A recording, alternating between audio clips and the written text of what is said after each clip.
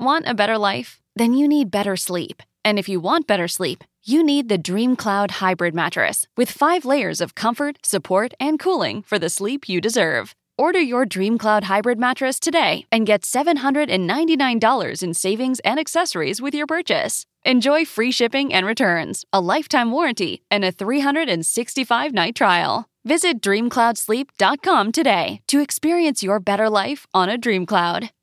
Help your 4-year-old find joy in learning. Waterford Upstart is a proven effective pre-K learning program that includes fun songs, games, and activities that prepare your child for success in school. We provide all the tools you need to help your child learn to read, including a coach, a computer, and internet access. And because it's already paid for, it's free for you. Enroll today at waterfordupstart.org.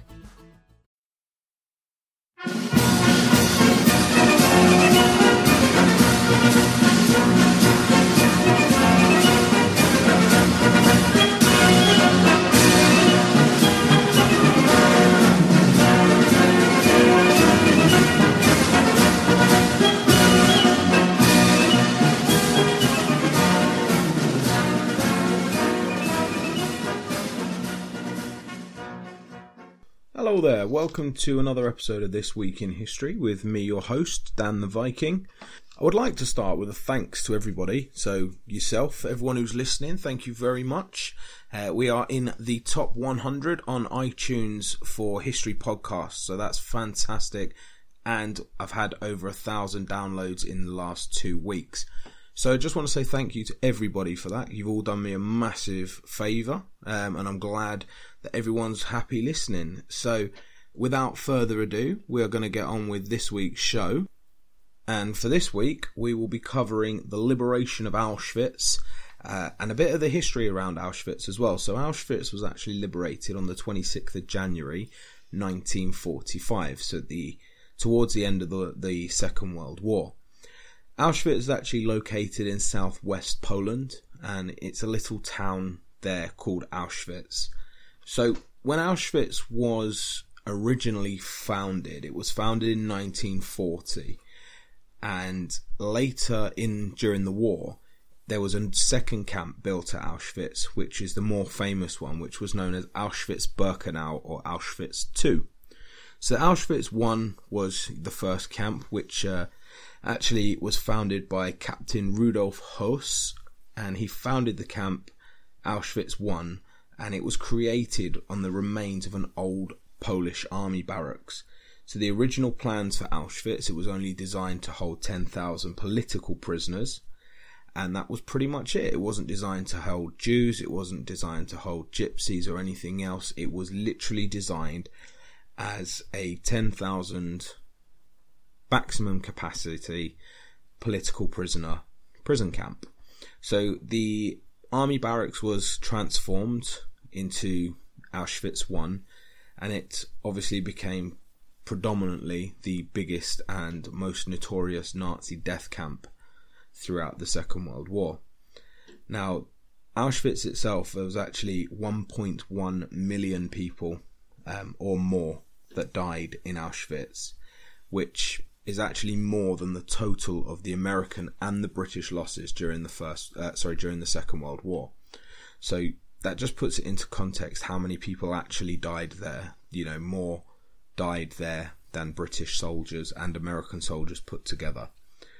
So what makes Auschwitz, one of the most famous things about Auschwitz is the gates, the iron gates at the front of Auschwitz I, where the motto Arbeit macht frei, or Arbeit macht frei, was put across the gate. Now that is the motto from another concentration camp, which was called Dachau, which was actually the first German concentration camp during the war. Now, Arbeit macht frei translates to work makes you free, which is obviously something that never really happened in Auschwitz. So the conditions of Auschwitz I was very, very bad. It was unbelievable how the Polish political prisoners were treated at the camp, and over half of the 23,000 prisoners that were sent to Auschwitz I died within the first 20 months of being there. So there were a lot of things that the Nazis didn't like about these political prisoners. Mainly they had opposing opinions, and that was pretty much enough in Nazi Germany to get yourself arrested and sent to one of these camps.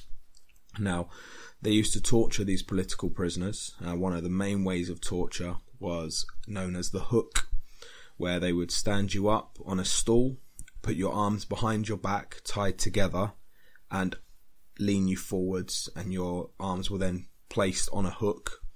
At that point, someone would run up and boot the stool from under your feet, and you'd be left hanging with pretty much your arms broken out of their sockets. So not a nice way, and they would leave these prisoners there for 2-3 days without food and water, and obviously in these conditions you can imagine why half of them ended up dying within the first 20 months. So Auschwitz predominantly was selected by Rudolf Höss as a camp due to its location in Poland. So Auschwitz is actually located on a lake, and this lake has an abundance of obviously water, and it has an abundance of lime as well. Local to Auschwitz were coal mines, so coal, water and lime were essential to rubber making. So basically key elements in what would become one of the main sources of, or one of the main materials to be sourced for the German war machine. So there was actually a company in Germany at the time called IG Farben who had planned on building a new factory there to allow, because of the abundance of the natural materials that were in the area, and allow them to progress their synthetic rubber making skills and obviously fund the German army through that. So Auschwitz obviously ended up basically being a camp for slave labour, and that was pretty much the gist of it. Now, at the start of this, Heinrich Himmler, was notorious, the leader of the SS in the Nazi Party during the Second World War. Now, Heinrich Himmler actually visited Auschwitz I at the start of the progression, and obviously when he found out that IG Farben had, planned on moving to the area, he went into the camp and he said, we need to make this bigger. 10,000 isn't enough. We want a capacity of 30,000 prisoners here, and that slave labour will create the workforce for IG Farben, and that will mean that we get our rubber and we can carry on with the war. And that was pretty much the plans, to sort of expand that. And from that, the plans for Auschwitz II, or Auschwitz-Birkenau, were then introduced. And in 1941, Germany invaded Russia. Now this, obviously, when they invaded Russia, this created a wave of new prisoners for the Germans. Now, at the time, Russia were communists and fascists from the Nazi Party were two very, very different ends of the political spectrum. And Soviets at the time were seen by the Nazis as probably the worst type of people on the world. That and Jews. So if you were a Soviet Jew, then you were pretty much the bottom of the pile below sort of rats, dogs and things like that. They really looked down upon these people. So the ability for them to walk into Russia and progress through Russia, taking prisoners as they went along, created over 3 million Soviet prisoner of wars. And this, obviously, a lot of these were taken to Auschwitz. Now, out of the 3 million prisoner of wars that were taken at the start of this invasion, actually 2 million of them died very, very quickly, mainly due to starvation. So the Germans sort of thought, well, we've taken them, we don't want them, so we're going to starve them to death, and that was the plan. Most Jews at this time were actually killed with firing squads. So what you may not know in regards to the Jews at this time in Europe, as the Nazis moved through Eastern Europe, they weren't immediately sent to these camps. They were actually going into towns and rounding up the Jews, taking them to a clearing in the woods, making them dig a huge pit, lining them up and shooting them. Men, women, children, they were all told to undress, and then they were just shot into the pits. And they were killed for no other reason than the fact that they were Jewish. So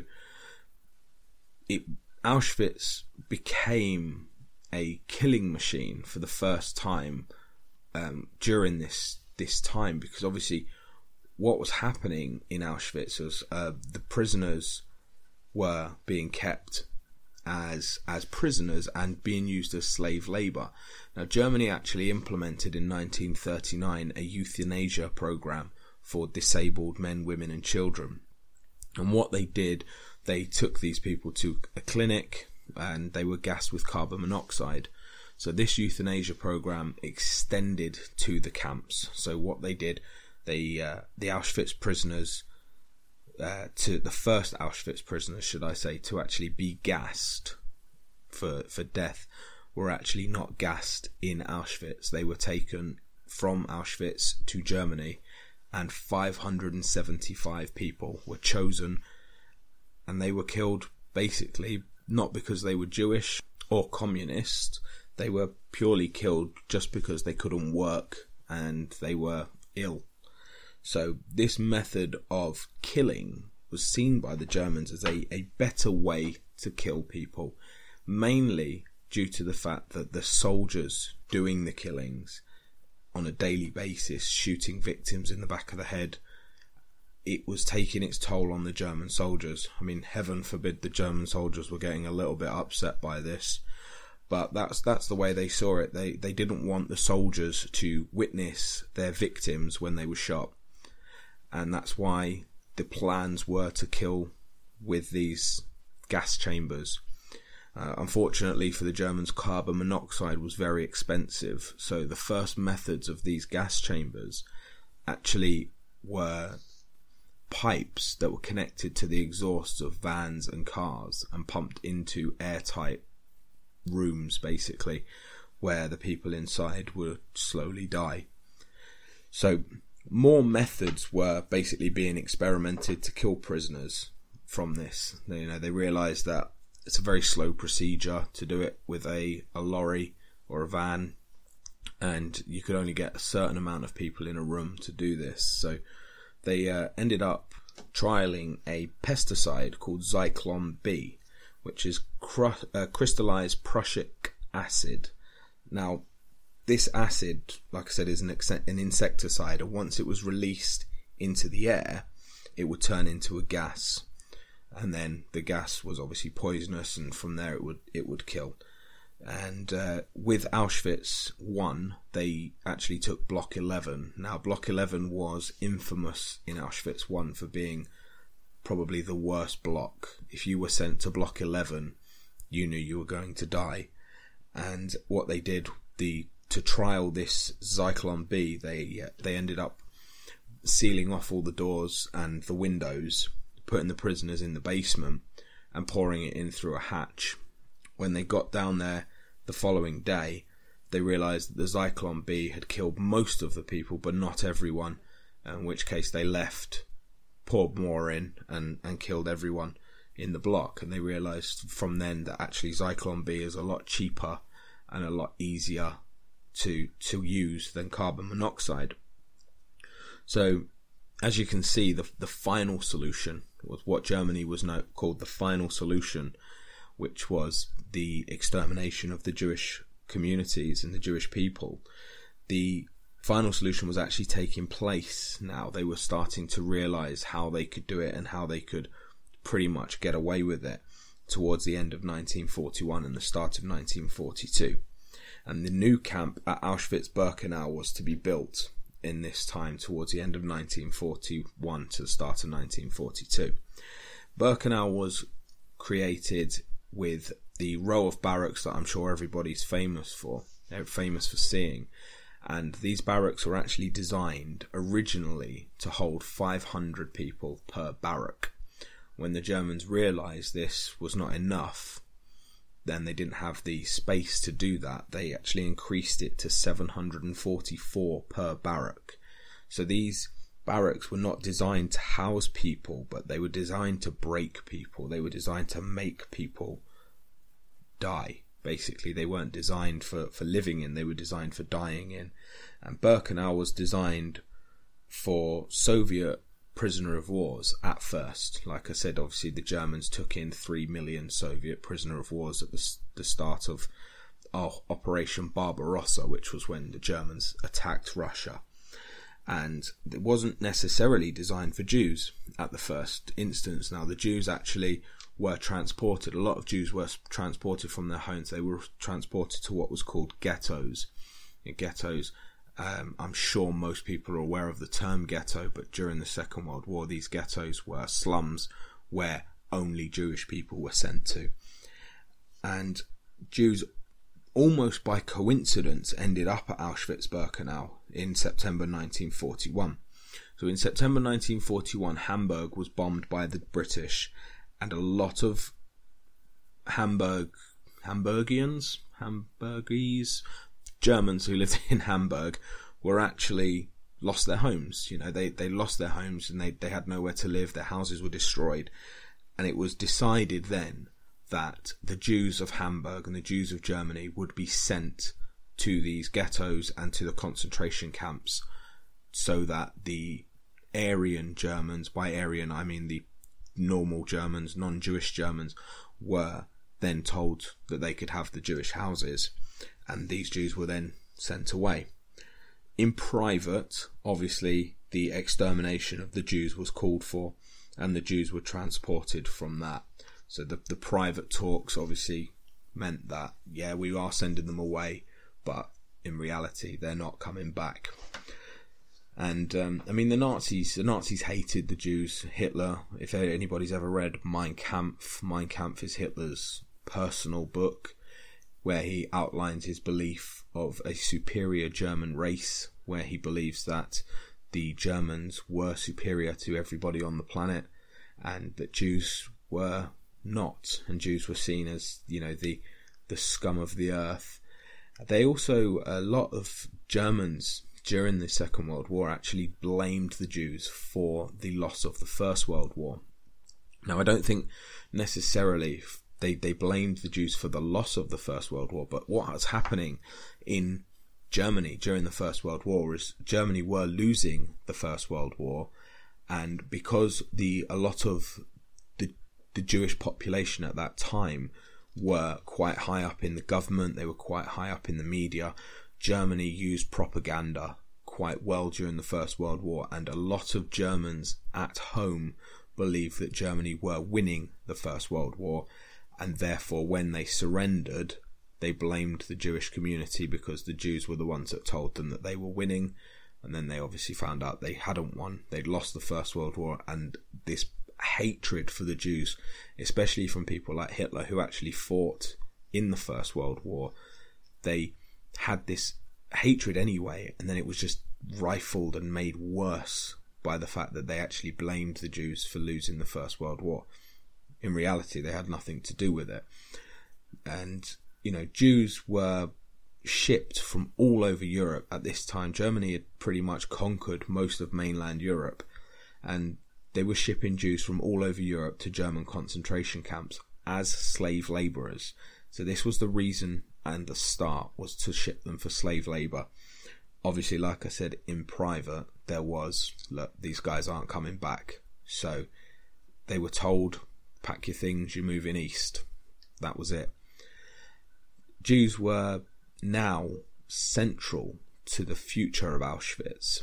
So Hearst realised that obviously the Jewish community and the Jews were actually being sent to these concentration camps, and for Auschwitz to survive and for Auschwitz to carry on, the Jews would become, you know, a main part of that. And 2 miles away from Auschwitz 1 was where they built Birkenau, and 2 miles from Birkenau was where they built, well, where they actually found makeshift gas chambers. Now, these gas chambers were actually just cottages that were left just abandoned, and the Germans used these. One was called the Little Red House, one was called the Little White House, and in these two little cottages, tens of thousands of people were killed using Zyklone B. So the doors and windows were sealed. Again, there was a hatch, and Zyklon B was fed through the hatch. As you can imagine, the clean-up duty of tens of thousands of people being murdered was not a good job to have, and it actually fell to Jewish inmates or Jewish prisoners, which were known as the Sonderkommando. And whilst the Jews were being murdered in these cottages, the Sonderkommando were basically told to take the bodies out and to bury the bodies. Now, although obviously the cottages were serving a purpose, the concept that the Germans had for killing the Jews was greater than what these cottages could allow them to do. And this led to basically what Auschwitz became famous for, which was the gas chambers. And the Nazis basically from then on began to scour Europe and all the places that they'd taken over in search of more Jews to murder. They even went as far, which this actually shocked me, they even went as far as the Channel Islands, so the British Channel Islands of Jersey and Guernsey. And 3 women from Guernsey actually died at Auschwitz. Now this shocked me because I didn't think they ever got to Britain. Obviously they did. They took three women from our islands and they died in Auschwitz. So it was even said that at this time Heinrich Himmler actually visited Auschwitz to witness the progress of the camp, how it was getting on. He even witnessed the gas chambers for the first time, and he was so pleased with what he saw, he actually promoted Höss to SS Lieutenant Colonel. And obviously the promotion came with more money, more prestige, and obviously that's one of the things that made him very, very famous.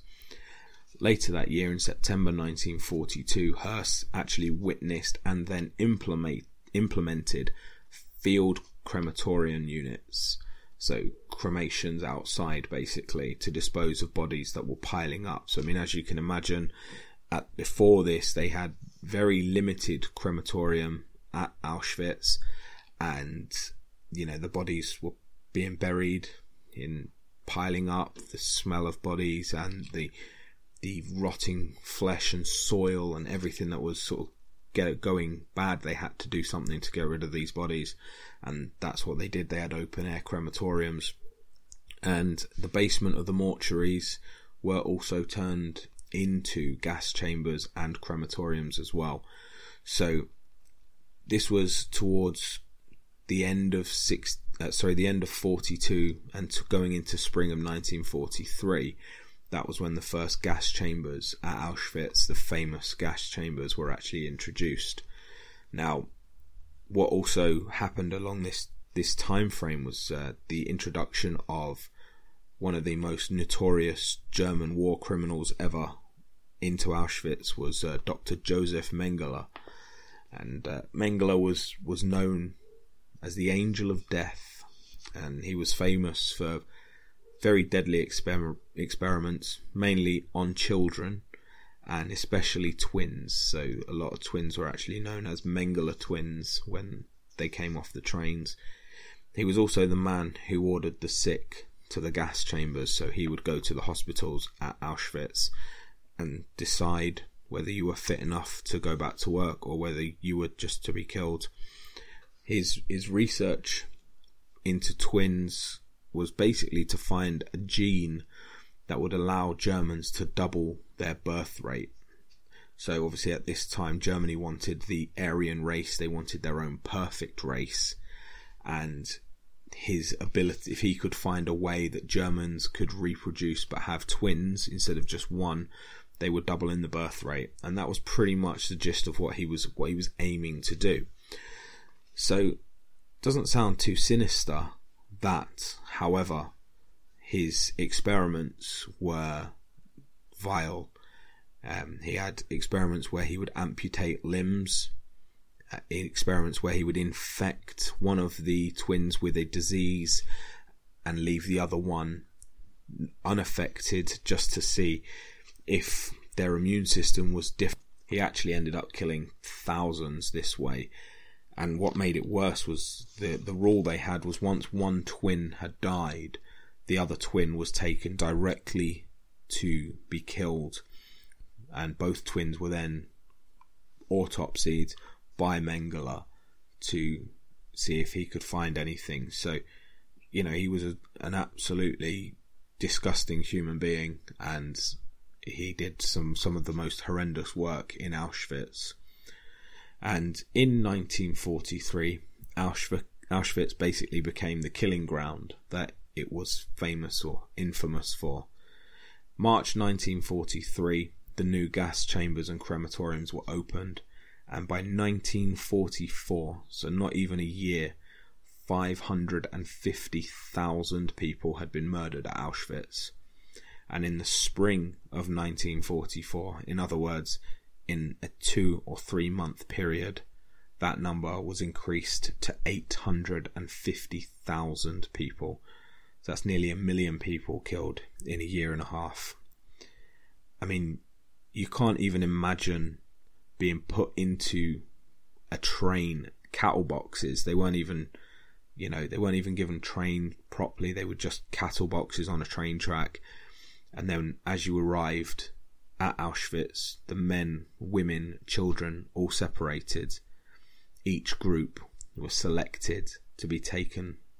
The old, the injured, the lame, the children, especially the children, were just taken out and killed there and then, taken straight to these chambers. They were stripped, told they were going for a shower, and murdered.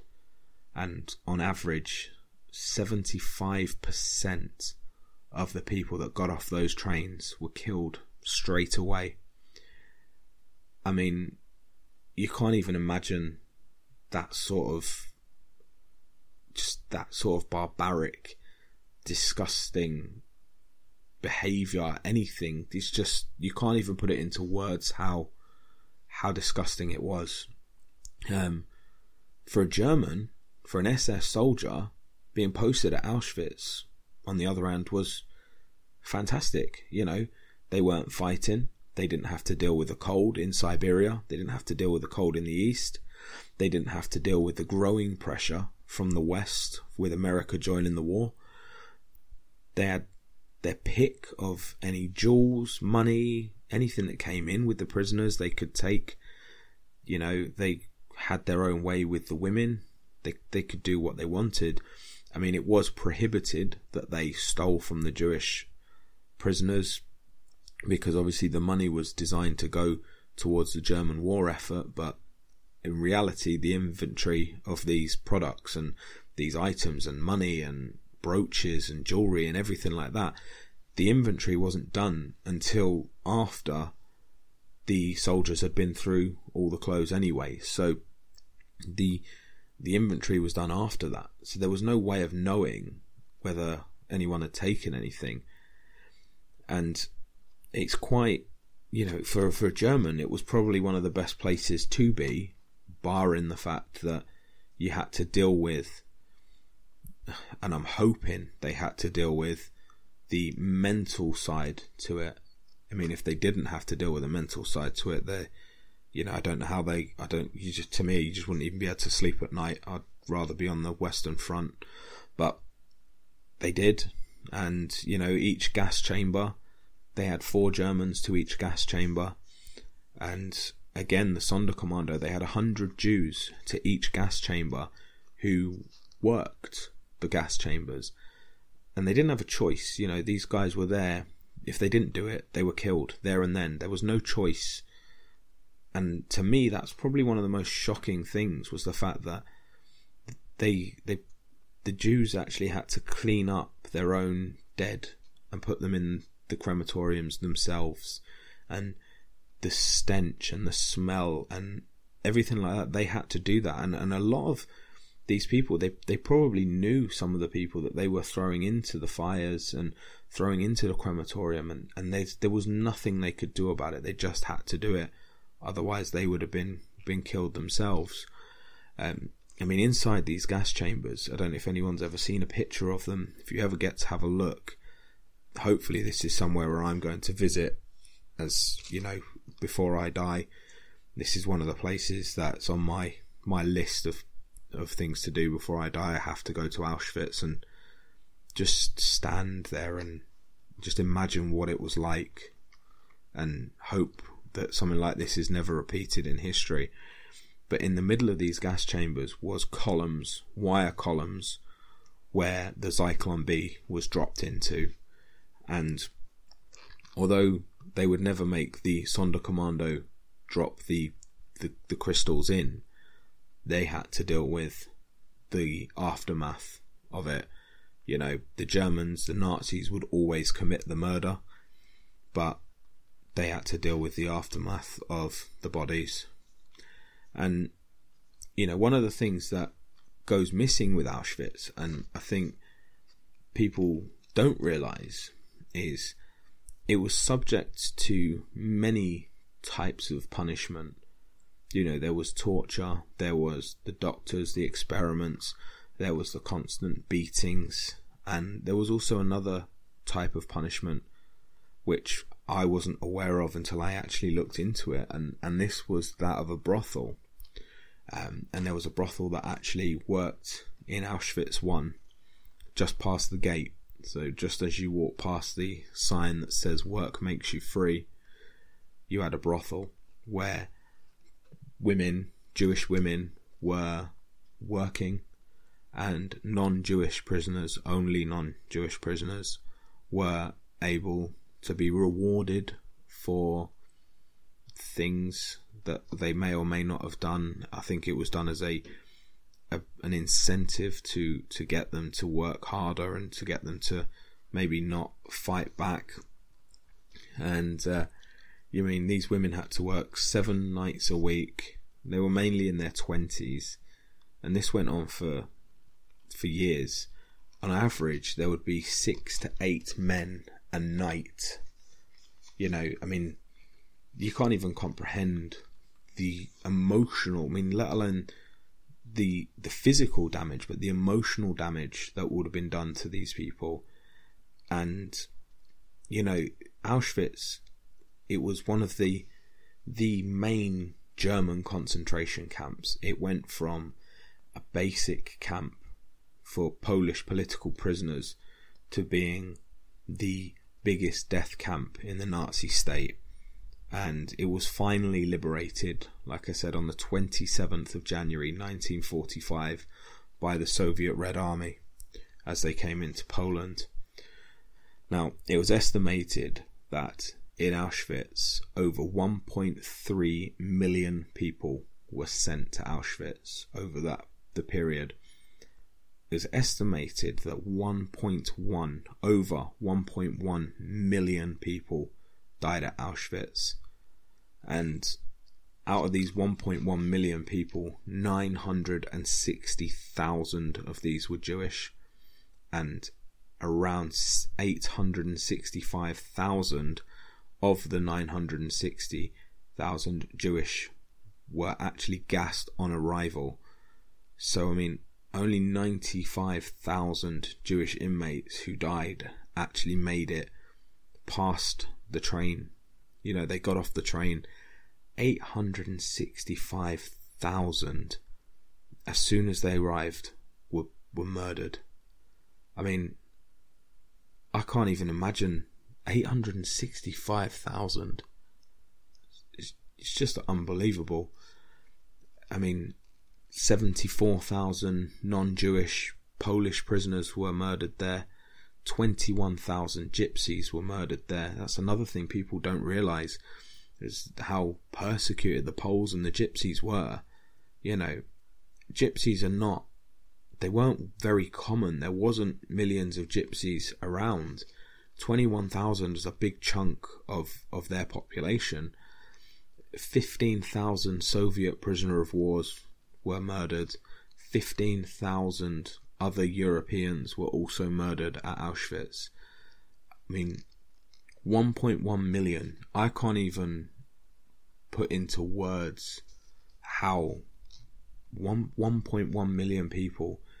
If you were just to imagine that amount of people gone, for nothing other than their political or their religious belief. I mean, it's disgusting.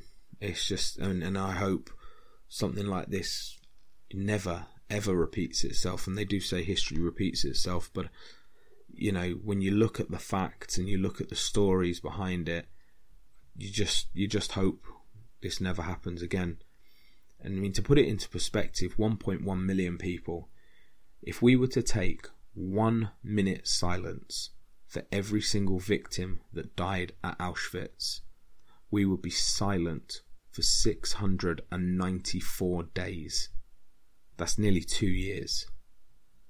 I mean, I can't be silent for 2 minutes, but a minute, just 1 minute for every person killed at Auschwitz, that's nearly 2 years.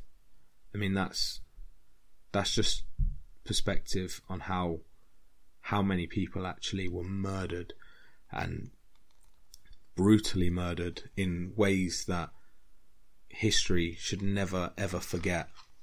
And I do hope that from this episode, I know it's a bit more of a depressing episode than the last one. I know the last one was about death as well, but I mean, I hope you've learned something from this, and I hope people do realise the atrocities that were committed here. And you know, I hope to, you all have learned something from this, and hopefully we can make sure that history, never is forgotten. And I do hope that Auschwitz and the horrors of the Holocaust are never forgotten by anybody. For me personally, it's a huge thing. I'm not Jewish myself, but growing up, my two best friends are Jewish. I spent many Passovers at their family, learned a lot about Jewish traditions, and for me, the Holocaust is one of the most under talked about things in history, but I don't think we can talk about it enough. I think it's something that should never ever be forgotten, and I do hope that I've done it justice with this episode, and I'm sure they'll let me know. And I do hope that everyone's enjoyed the episode. Same as always, if you do need to contact me, or there's any questions, anything you want to know, then please contact me. We are on Facebook at This Week in History, and I do have a email address, which is twihpod@gmail.com. Feel free to message me anything. Same thing I say to anybody who listens to my podcasts. All of these are factually correct, and if there is anything that you want to take out of this for any university coursework, any history work that you are doing at school, or for your own personal benefit, please feel free. That's what it's there for. I'm doing it as an educational thing for everybody, and hopefully teaching people some things they may or may not know about history. And like I said, please contact me. If there's any shows you want to hear, anything you want to know more about, then please get in touch. And just remember, everybody, we all have history. Please make yours great. Thank you. Bye-bye.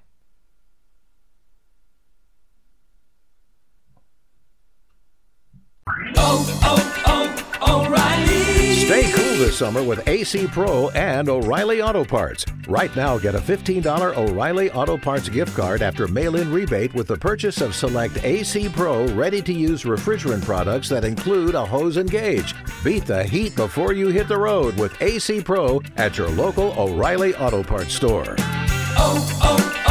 O'Reilly Auto Parts. Bundling car and renter's insurance with Geico is so easy, your neighbors are probably already doing it. But who? Look for the signs. Chances are they live in a home and have a car. They use money and enjoy having more of it. They probably drink lots of lemonade. Lemonade. And they've probably said something suspicious like, "I'm bundling with Geico," or "Stop spying on me with those binoculars." If so, you may want to ask them how easy it was to bundle with Geico. Bundling is easy with Geico. Just ask your neighbors. When you love riding a motorcycle, you want to ride it everywhere, even getting a dental checkup. Mr. Carter, wouldn't you prefer the chair? I'm fine on my bike, Doc. Well, let me know if you feel any discomfort. And when you love saving money, you want to save even more. That's why Geico makes it easy to bundle your motorcycle and car insurance. All done, Mr. Carter. Remember to brush, floss, and lubricate your drive chain regularly. Kickstart your savings with Geico Motorcycle. Bundle and save on the things you love.